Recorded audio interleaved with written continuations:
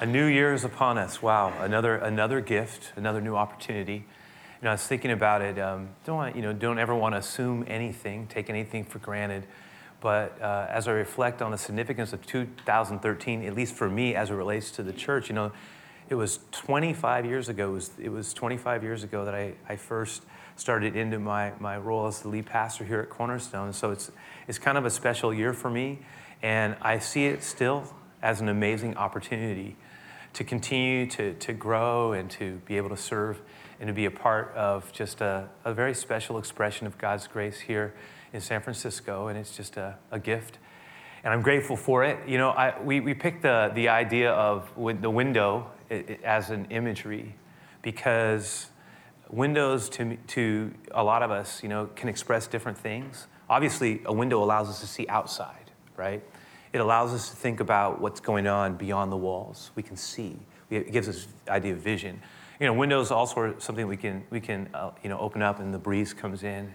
It allows us to have sun, light, to fill up a room that otherwise might feel confined.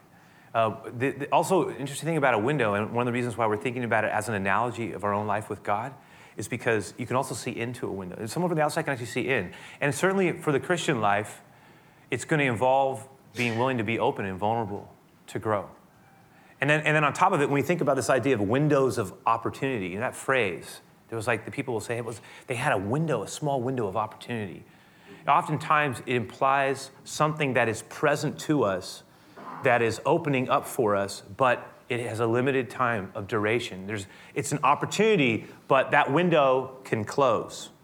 Now, when I think about, where we are in terms of the timing of the year, it's significant. In fact, I want to suggest that there's no better time in terms of the momentum and what it feels right to do so than this time of the year to begin to think about, as so many people are doing, already have done, be able to think about, how do I want to enter into this year?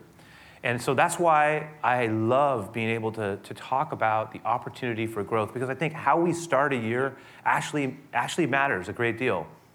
You think about something when it's being built, that foundation matters. And and they say how a tree is bent determines its growth. And over time, a tree can sometimes get way off, or it grows on an angle because it started out in a way that was just off. And when it's straight, it grows strong, and it has much ability to have fruit. And it's just something for us to be thinking about, this window of opportunity that is before us, to take advantage of it. So part of what I'm doing is I'm going to challenge us, Lord willing, to take a good look at our life, and then also to listen for God's voice, and to sort of build a momentum that will carry us into this year. I really would like to see a lot of us expand in our own life with God. And I certainly include myself in that. As a result, this message is going to become kind of like a roller coaster. There's going to be a moment where we get really down in the valley, and then we're also going to spend, I hope we come out of the valley, get to the mountaintop a little bit, and leave here inspired. But I'm going to pray, and we'll talk about it. The message is partly about the broken, beautiful world. It's a beautiful world, even in its brokenness, and we're going to look at that as well. Let me go ahead and pray. Lord, I want to thank you. I want to come before you, and I want to thank you for the gift of a new year. I want to thank you, Lord, for all those who've come and decided to be in your house today. Even as David said, I was glad when they said unto me, let us go into the house of the Lord. It's a good thing for us to do. And I pray that as we come into your house, that we would come with an openness of spirit, an attentiveness, a willingness to embrace not only you, but the things that you have for us, you're trying to speak to us about. I believe you speak. I believe you're a life-giving river that flows. And you flow into the deepest places of who we are. And we welcome you as honestly as we can personally say it. We welcome you into our heart. We certainly welcome you into this time of sharing in your word. We ask for your blessing. We thank you for the gift of a new year. We thank you for the year that has been. And it's good to be alive. And we thank you for this year. In Jesus' name we pray. Amen, God. All right. I'd like to start by having us look at the book of Ecclesiastes. And part of what I want to do on this opening piece, at least from my end of it, as we open up the year, is I wanted to contrast Jesus and someone who is also famous in terms of especially in the Older Testament. Many have heard of Solomon. Solomon is the one that we believe wrote the book of Ecclesiastes. Ecclesiastes means the preacher. The writer identifies himself clearly as King David's son, who was a teacher in Jerusalem. So by almost all accounts, Solomon is regarded as the author of the book of Ecclesiastes. And I realize not everybody has read Ecclesiastes, although I'm assuming many have. Of course, most of us know that the Psalms make up a significant part of the Older Testament. If you move in the way the books are ordered, the Psalms, Proverbs, which is a book that focuses on wisdom. And in fact, there are 31 chapters in Proverbs, which some people, what they do is they open up their year by reading a chapter a day, completes the month. That's certainly a way of doing it. And yet there's also, after Psalms, Proverbs comes Ecclesiastes, this book. And it's a very different kind of book because it almost has an oppressive or at least a depressing kind of tone. The king, Solomon, is writing from the vantage point of someone who has just incomparable power. We really don't have anyone in the world, or at least it was seen this way, that had as much resource and power at the same time. He's a king of amazing, just expansive, majestic wealth. And he's not writing from the vantage point of want. He's writing from the vantage point of someone who's tried to experience everything. He says in the book, I've held nothing back from me. Anything my eyes wanted, I got. Anything I wanted to experience, I did it. And throughout the book, there's this overriding sense of disillusionment. And he gets consumed with the brevity of life. And part of him sees a meaningless in it. He reflects on how if a person truly does get everything they want, they still are discontented. And by the time he's done, it actually leads him back to God. But I want to look at how he opens up the book. And then I want to contrast it with Jesus. And we'll look at verses 1 through 4 here. He says, "These are the words of the teacher, King David's son, who ruled in Jerusalem. Everything is meaningless, says the teacher. Completely meaningless. What do people get for all their hard work under the sun? Generations come and go, but the earth never changes." I mean, you can see it. It's like he's overwhelmed by what he perceives to be the futility of life, the vanity of life. And then watch what happens, because he's going to sort of talk, as he does here in verse 4, about what he sees as the sort of endless repetition of life. In verse 4, he says, generations come, generations go, almost like actors on a stage. Someone new just steps in to take their place. Someone new comes in, and as the one generation goes, another generation comes. It's an endless cycle, he says. He goes on, and then he turns his gaze to the natural world. Look at what he's doing here. He says, the sun rises and the sun sets. Some of us might recognize the phrase in the older version, the sun also rises. Then hurries around to rise again. The wind blows south and then turns north. Around and around it goes, blowing in circles. Rivers, they run into the sea, but the sea is never full. The water returns again to the rivers and flows out again to the sea. When he looks at the natural world, he doesn't really see beauty. What he actually sees, if I can put it this way, is this kind of a formidable monotony that he says is endless. And he says, and then he gazes back to the human experience, and he says in verse 8, he says, everything is wearisome beyond description. No matter how much we see, the truth is we're never satisfied, he writes. No matter how much we hear, you know what? We're not content. His history, in history itself, he says, merely repeats itself. It's all been done before. Really, if you get down to it, it's just a new version of something that's already been done. At its core, it's the same. He says, nothing under the sun is truly, really new. It's just a variation on something that was done before. Sometimes people say, here is something new. But actually, he says it's old. Nothing is really ever truly, truly new. And we don't remember what happened in the past. And in the future generations, no one's going to remember what we're doing now. Now he was a little wrong, because we're actually doing what he said we would never do. We are remembering what he did, right? But I get it. I get what he's saying. He's saying, and part of me connects here. He says that even at our best, we yearn for more. And again, a lot of times we tell ourselves, if I just had this, or if I just had that, or if I could just get more money, or if I could just get this better position, if I could just have this person. And you know what he's actually getting at? Here's a person who had everything he wanted. Did nothing, he could get anything. And at the end he says, you know what? Having had everything and experienced everything, denying myself nothing, I find there's still inside of me a dissatisfaction. He says, I find my soul lurching into discontent. It's a fascinating take. And it's something that he is going to wrestle with throughout the book that ultimately lands him into a place where he says, the only real purpose at the end of the day of a human being is to open up their lives to God.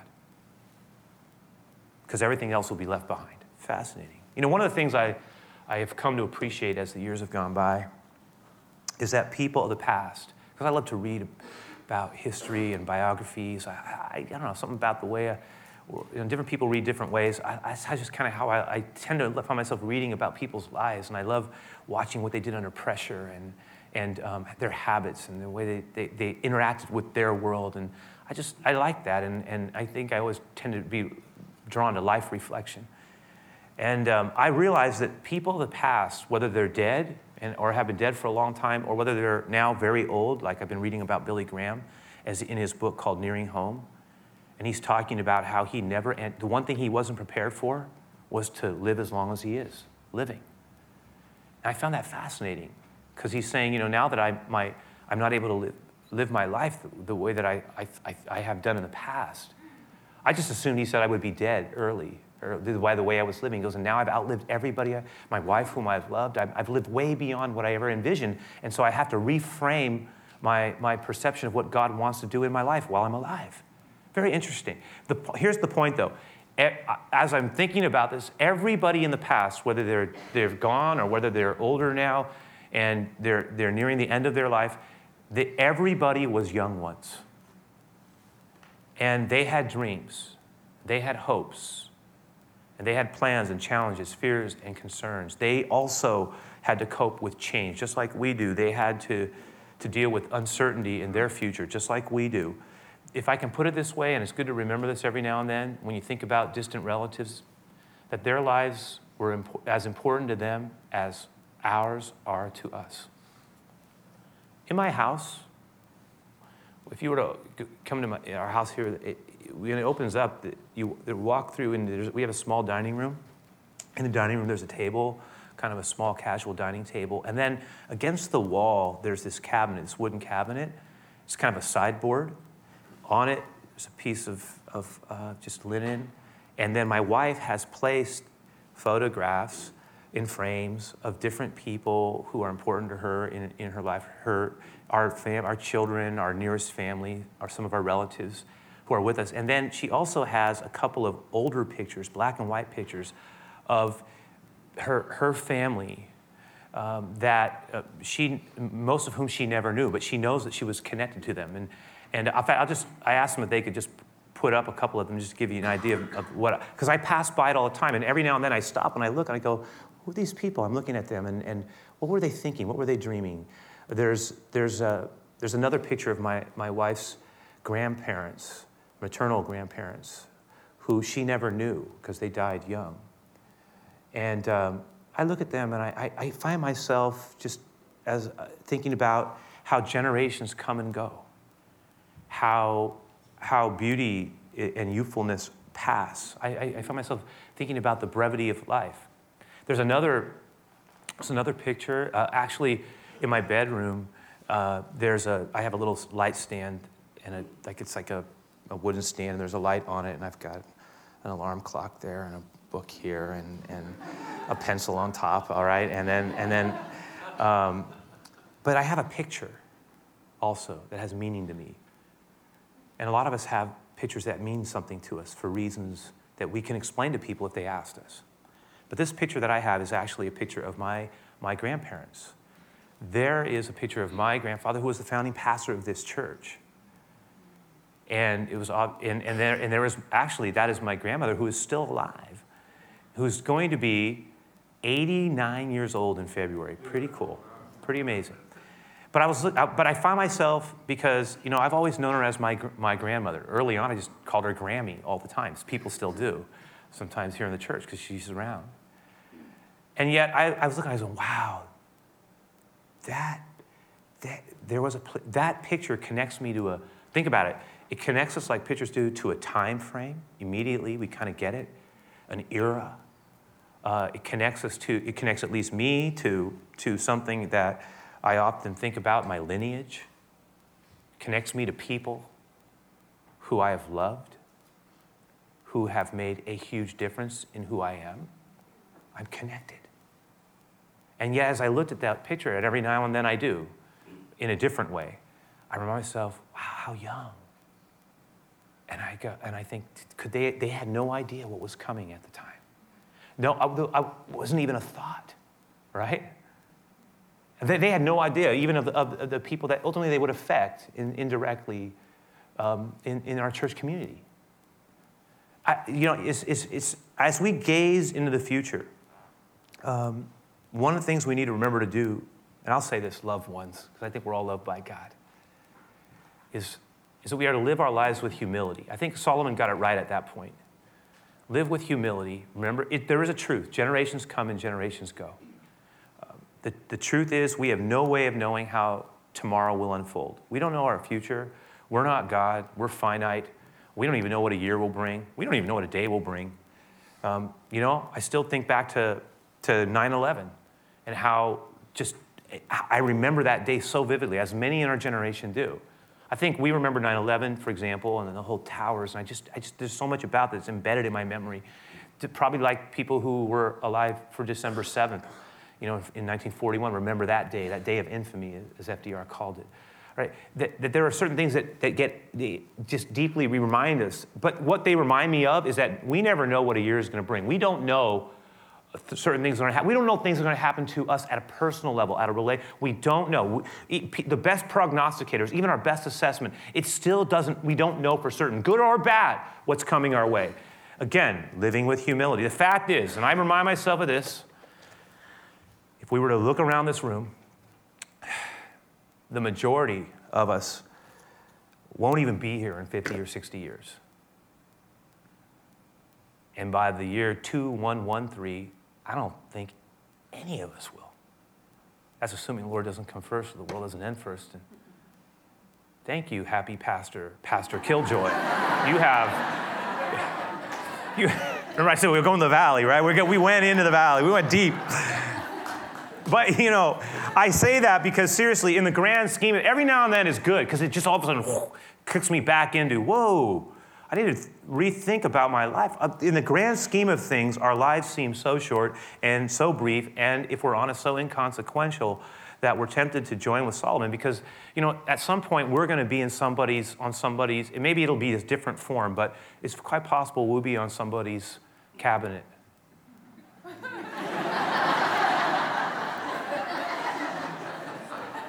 And some little guy will come up to somebody and say, "Who's that?"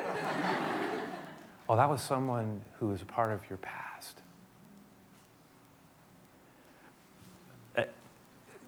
Vanity of vanity, Solomon says. Everything's vanity, meaningless, everything's meaningless. That was I get why he says it, but Jesus had something different to say. And he talked about the nature of life, and he talked about the beauty in the brokenness. In his wonderful Sermon on the Mount, his message from the hilltop. In fact, in that message, he actually references Solomon, interestingly enough. I put the passage there. It's in Matthew 6:28. It says 28b because it's just the last portion of the 28th verse. But Jesus had this beautiful, I love this part of the Sermon on the Mount where he says, "Consider the lilies of the field," verse 28, "how they grow, they neither toil nor spin." Somewhere along the way in the conversation, Jesus is sharing a message. So he sets the tradition. And he pauses and he says, "Hey, wait a second, I want to tell you something because you're worrying about life too much." He says, "I want you to remember something when you start feeling pressured, you start feeling anxious, you start getting consumed about the evil that's all around us today, tomorrow." He says, "I want you to remember, look at that lily in the field." And I imagine Jesus pointed to a flower and he says, "Have you ever seen anything as beautiful as this?" In fact, I tell you, Solomon, in all of his regal glory, was not arrayed, not clothed like one of these. The simple beauty of God's creative touch that does something to a human soul. I want you to remember that. He says, I say to you, even Solomon, all his glory, was not arrayed like one of these. Now, if God so clothes the grass of the field, which today is here and tomorrow it's gone, it's cut, sometimes it's used to burn things with in the oven, and how much more will he not clothe you? Will he clothe you, O you of little faith? Trust God. Now, just a couple of quick asides here as we think about what we just read there. I just put them up because I think I found myself drawn to this. Because I look at this and I say, wow, Jesus really does see resident beauty in this broken world. Whereas, look, Solomon, he sees, and I get him, but he sees, he's kind of disillusioned. In the natural world, he's not so much drawn to its beauty. He just feels like overwhelmed by its never-endingness. But Jesus, and I'll just put this up on the board, what he teaches us is that the world of nature echoes the goodness of God. It's like he says, this, remember when you see that, and I know that there's something about like walking into a garden, there's something about getting out in the outdoors sometimes that can just, and breathing deep and being grateful that, you know, that's one of the reasons I love to backpack into the Sierras. I do, it's something that I've come to love as a hobby, but part of it is I just feel like I'm walking into a cathedral that invites me to worship the master artist God who put all of this in place. And there's more than that. Something about the beauty of nature, whether it's walking into an amazing forest or looking out like we're able to do at the expansive Pacific Ocean with all of its power and endlessness to it. There's also something about the simplicity of a simple flower that does something inside of a human being. Where did that come from? It came from the master artist. That's where it came from. And Jesus says the world of nature echoes the goodness of God. But he didn't just say that. He says more than that. He says also our world. He says, because part of the context here is he's saying, don't you forget, the God who did this also wants to provide for you and wants to meet. He basically is saying is our world is alive with God's provision. It's all over the place. It's like Jesus is saying this, I know the world can be harsh. He's talking to people who are oppressed in some ways. They're stuck in a caste, some of them in poverty. Others are very aware of that as a people, they are oppressed by the Romans and they are not a free people. And Jesus is talking in the context of that oppression and the unfairness of life, which they were witnesses to all the time, just like we are, that there's a lot of life that is brutal and painful and hard to understand, and there clearly is evil. And when we see it in its rawest forms, it rocks us. And Jesus himself was going to enter into some of the worst of humanity. Think about it. He is going to experience hostility, violence, utter humiliation. He's going to be stripped down naked, spit on, hammered onto a tree, utterly forsaken by his closest friends. His devotees will have nothing to do with him. Everything, even God, it says the Father, for a moment, as he bears the sin of the world, will forsake him. He feels everything. He knows the brokenness, and yet he says, in spite of all of that, look at the lily in the field. And remember that the world is alive with the provision of God. In a way, he was saying, I am that expression of provision before your very eyes. And then thirdly, what we're reminded of here is that God cares so much about us at an intimate level. I mean, part of what he was saying here is, look, if the Lord, if he clothes the grass with these beautiful flowers, don't think for a moment he doesn't care about you. He does. He cares. That's beautiful to me. And there's genuine concern. So as you and me, as we think about this undiscovered land we call a new year, as we think about the windows of opportunity that might emerge, I want us to just consider a couple things, combining sort of Jesus and Solomon and sort of bringing it into the fore. I want to suggest, again, and this is for some of you who are more note takers, I just kind of put this up there as well, that remember that life without God is utterly futile. Jesus taught us, now Solomon is right in a way, because he says, any achievement in this life, it's meaningless. Now, there's a part of him that's right, because Jesus would say, what will it profit a person or a man or a woman if they gain the whole world, but they lose their own soul? What will happen? However high they get on the ladder, how much of a name they temporarily make for themselves, no matter what notoriety or admiration or people they're associated with, no matter what, how big, he says all that. What it will profit a person if they gain the whole world, but they lose their own soul? He throws success upside down and says, whatever success is in life, that's not really it. Better to be wealthy towards God and to be a lover of others. Now, it's not anti-success, anti-ambition, but it's proportional and it's reversed. But I remember my grandfather used to tell me, because Psalm is right, if God isn't in the equation, just like Jesus taught us this as well, if God isn't in the equation, then it really is meaningless. That's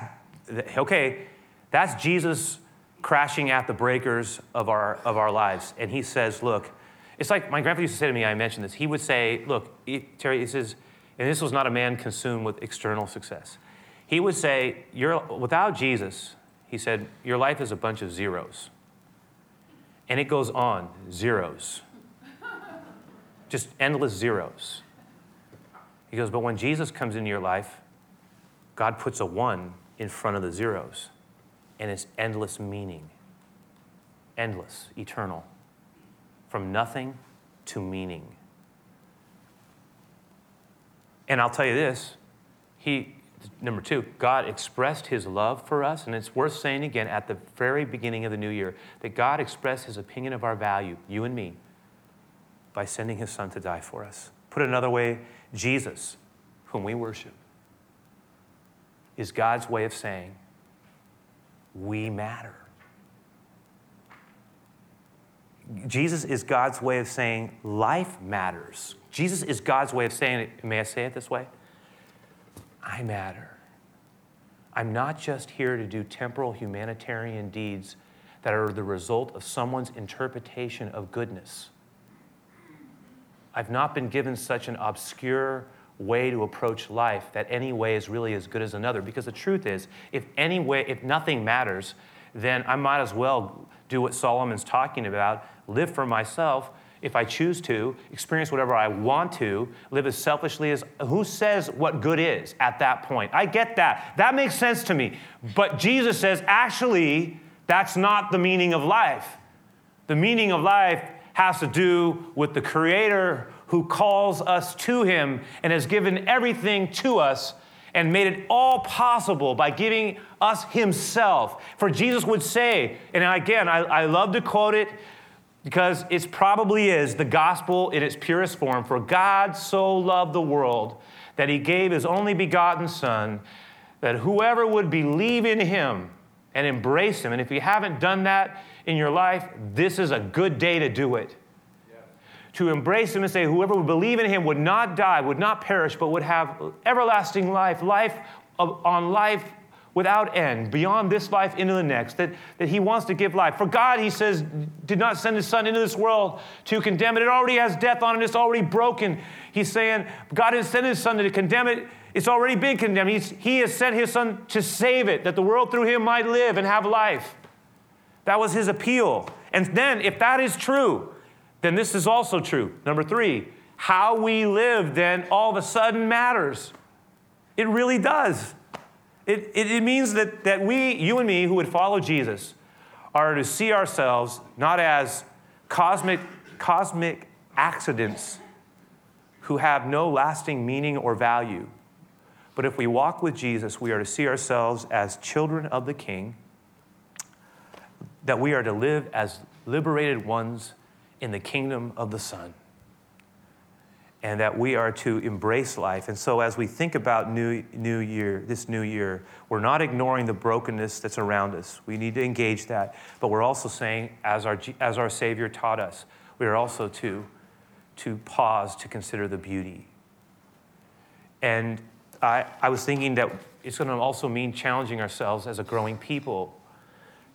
This is about growing. How we live matters, so how we grow matters. So I want us to see the connection It's not just growing so that I can say I'm a growing person or I'm a nice guy or I've done some good things and hopefully God will think I'm good enough to get to heaven. It's about growing to be an expression of who he made me to be because by his grace, he has saved me.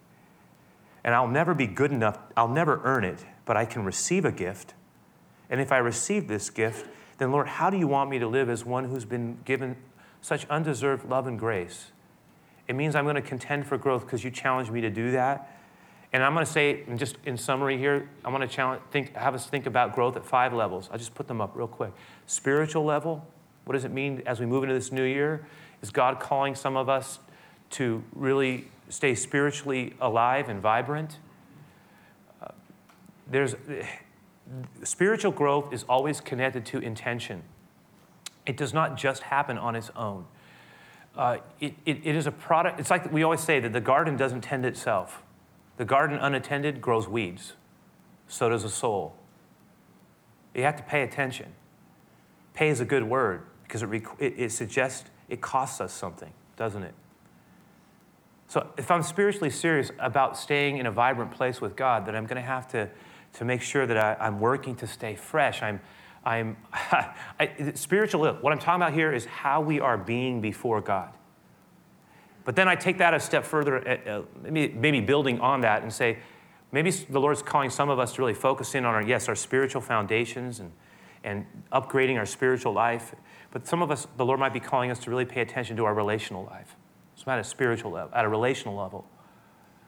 That for some of us, he's really calling us to make this a year in which as we open up our lives to him, that we are open also to him developing our people skills, our relational skills. That we're saying, Lord, I want to be open to being a better friend. I want to be open to being a better husband or a better wife. I want to be a growing person, a father or a mother, a grandparent, an uncle, an aunt, or a father figure. I'm covering a lot of space here, okay? Because I'm saying is we all have people in our lives, and we can all grow. I know that there are ways of being with other people, how we handle conflict, the type of vulnerability we allow into our lives. These are all critical pieces of relational health. I believe that if we apply ourselves to studying God's word and open up our lives to him like we're opening up a window to let the breeze of the Spirit into our lives, that he will begin to speak into areas that he wants us to address. And then he will show us the way to go. Some of us, it might be at a self-management level, which is the third piece here. That the Lord is calling us, notice this, the way we are with God, the way we are with others, the way we are with ourselves. And I think this has a lot to do with habits. It has to do with the way in which we approach our life. It has to do with our life architecture, our life construction. It's worth, at the beginning of the year, it's a good time to ask ourselves good questions about what we're building at an internal and external level. And to really just try to say, Lord, help me to take a good look at this. You know what? Look, okay, some of you are very young, or at least you're a lot younger than me, right? When you're younger, so much of life is connected to finding ourselves.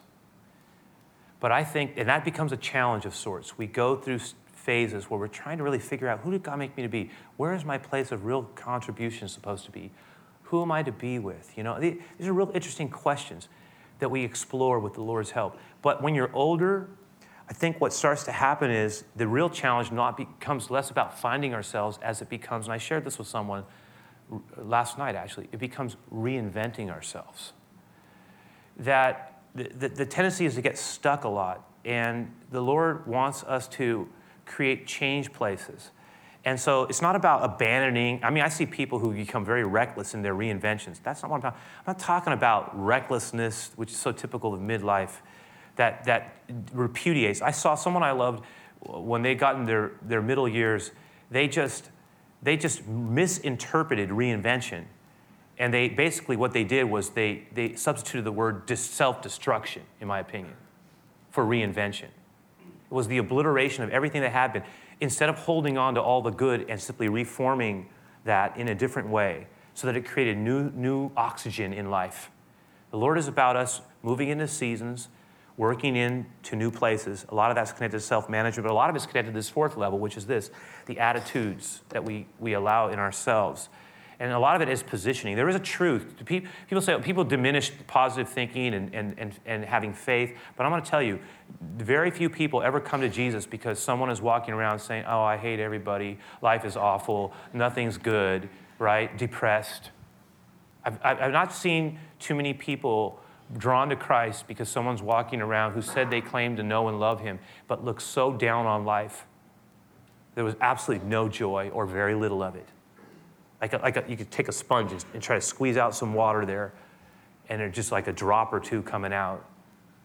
Come and follow Jesus.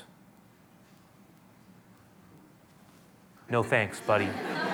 Right? Whatever you got, I don't want it. We have a Savior who was fully alive even as he was giving his life away. And he lived life with abundance. And so may we be filled with his joy. I think whenever we find ourselves dropping into negative habits, negative patterns of thinking, critical spirit, it becomes habitual, always looking for what is wrong, not affirming what is right, that we begin to close and shrink our world and we become small-minded people. And the Lord is an expansive one. And then, of course, the last thing is at a heart level, because I think at the core, the Lord wants more than our duty. He wants more than compliance. He wants more than rote obedience. He really wants our heart. Because where your heart is, there will your treasure also be. Where your treasure is, there will your heart be. It's our affection, our deepest love. He yearns for us to love him, and he yearns to love us. One of the best places, and in the weeks ahead, we're going to spend some more time talking about how to do this. So you'll have some practical pieces. But one thing I will say, some of you already noticed it. I think it's really important. I'll just say this, to do two things coming off of this message. One, if you're serious about it, is to have some time along the way this week to spend some time in prayer and long thought. To create some space. You know, we'll do it to do whatever we want. We'll do it to entertain ourselves. We can go watch something for an hour and a half, 2 hours. We can watch a game for 3. But to spend half an hour thinking long thoughts prayerfully, humbly before the Lord, it's like, we don't say it. I don't know if I want to do that. Well, we get what we put in. This is a good time to do that. The other thing I say is, I'm a big believer in small groups. You'll notice in the C5 that we're having our January signups. The reason I say this is because I have been in a small group myself for a while. I was formed. A lot of my real growth took place with others. Now, what I found is that the small group itself may just be a basic gathering place, but out of the small group often comes another group within the group of deep connection. And people where I feel even more comfortable being vulnerable with, and we pray for one another, and there's a depth of sharpening that occurs there because we're all trying to move in the same way, to grow as a follower of the Lord. And we begin to challenge one another, we begin to pray for one another, we get honest about our weaknesses, we begin to build defense systems for our weaknesses so we can soar with our strengths. And we can be a person who makes a difference. And so, you know, I am excited about the year. I wrote down on a board next to where I exercise, I wrote down, may this be my best year yet. And what I meant by that is for him. So in a minute as we close, the song that we're closing with talks about that a little bit. It takes the two themes that we explored, the beauty in the brokenness, and then it also talks about the value of others. And it sort of combines those elements. And it's a good way for us to end this time together. But let me pray. We'll have our time of giving, and the band will close us out. Lord, I thank you for the gift of a new year. I pray that our hearts would be soft before you. I pray that even the most self-confident among us, Lord, would never be too great in our own eyes to humble ourselves before you. Because you reject the proud and you welcome the humble. And Lord, in a world where so many have given up on who you are, I pray that our hearts would be open to shining, like that window opening up before you, to letting in the sun and then giving it away. You're our beautiful one. We love you. In Jesus' name we pray. Amen, God. Amen.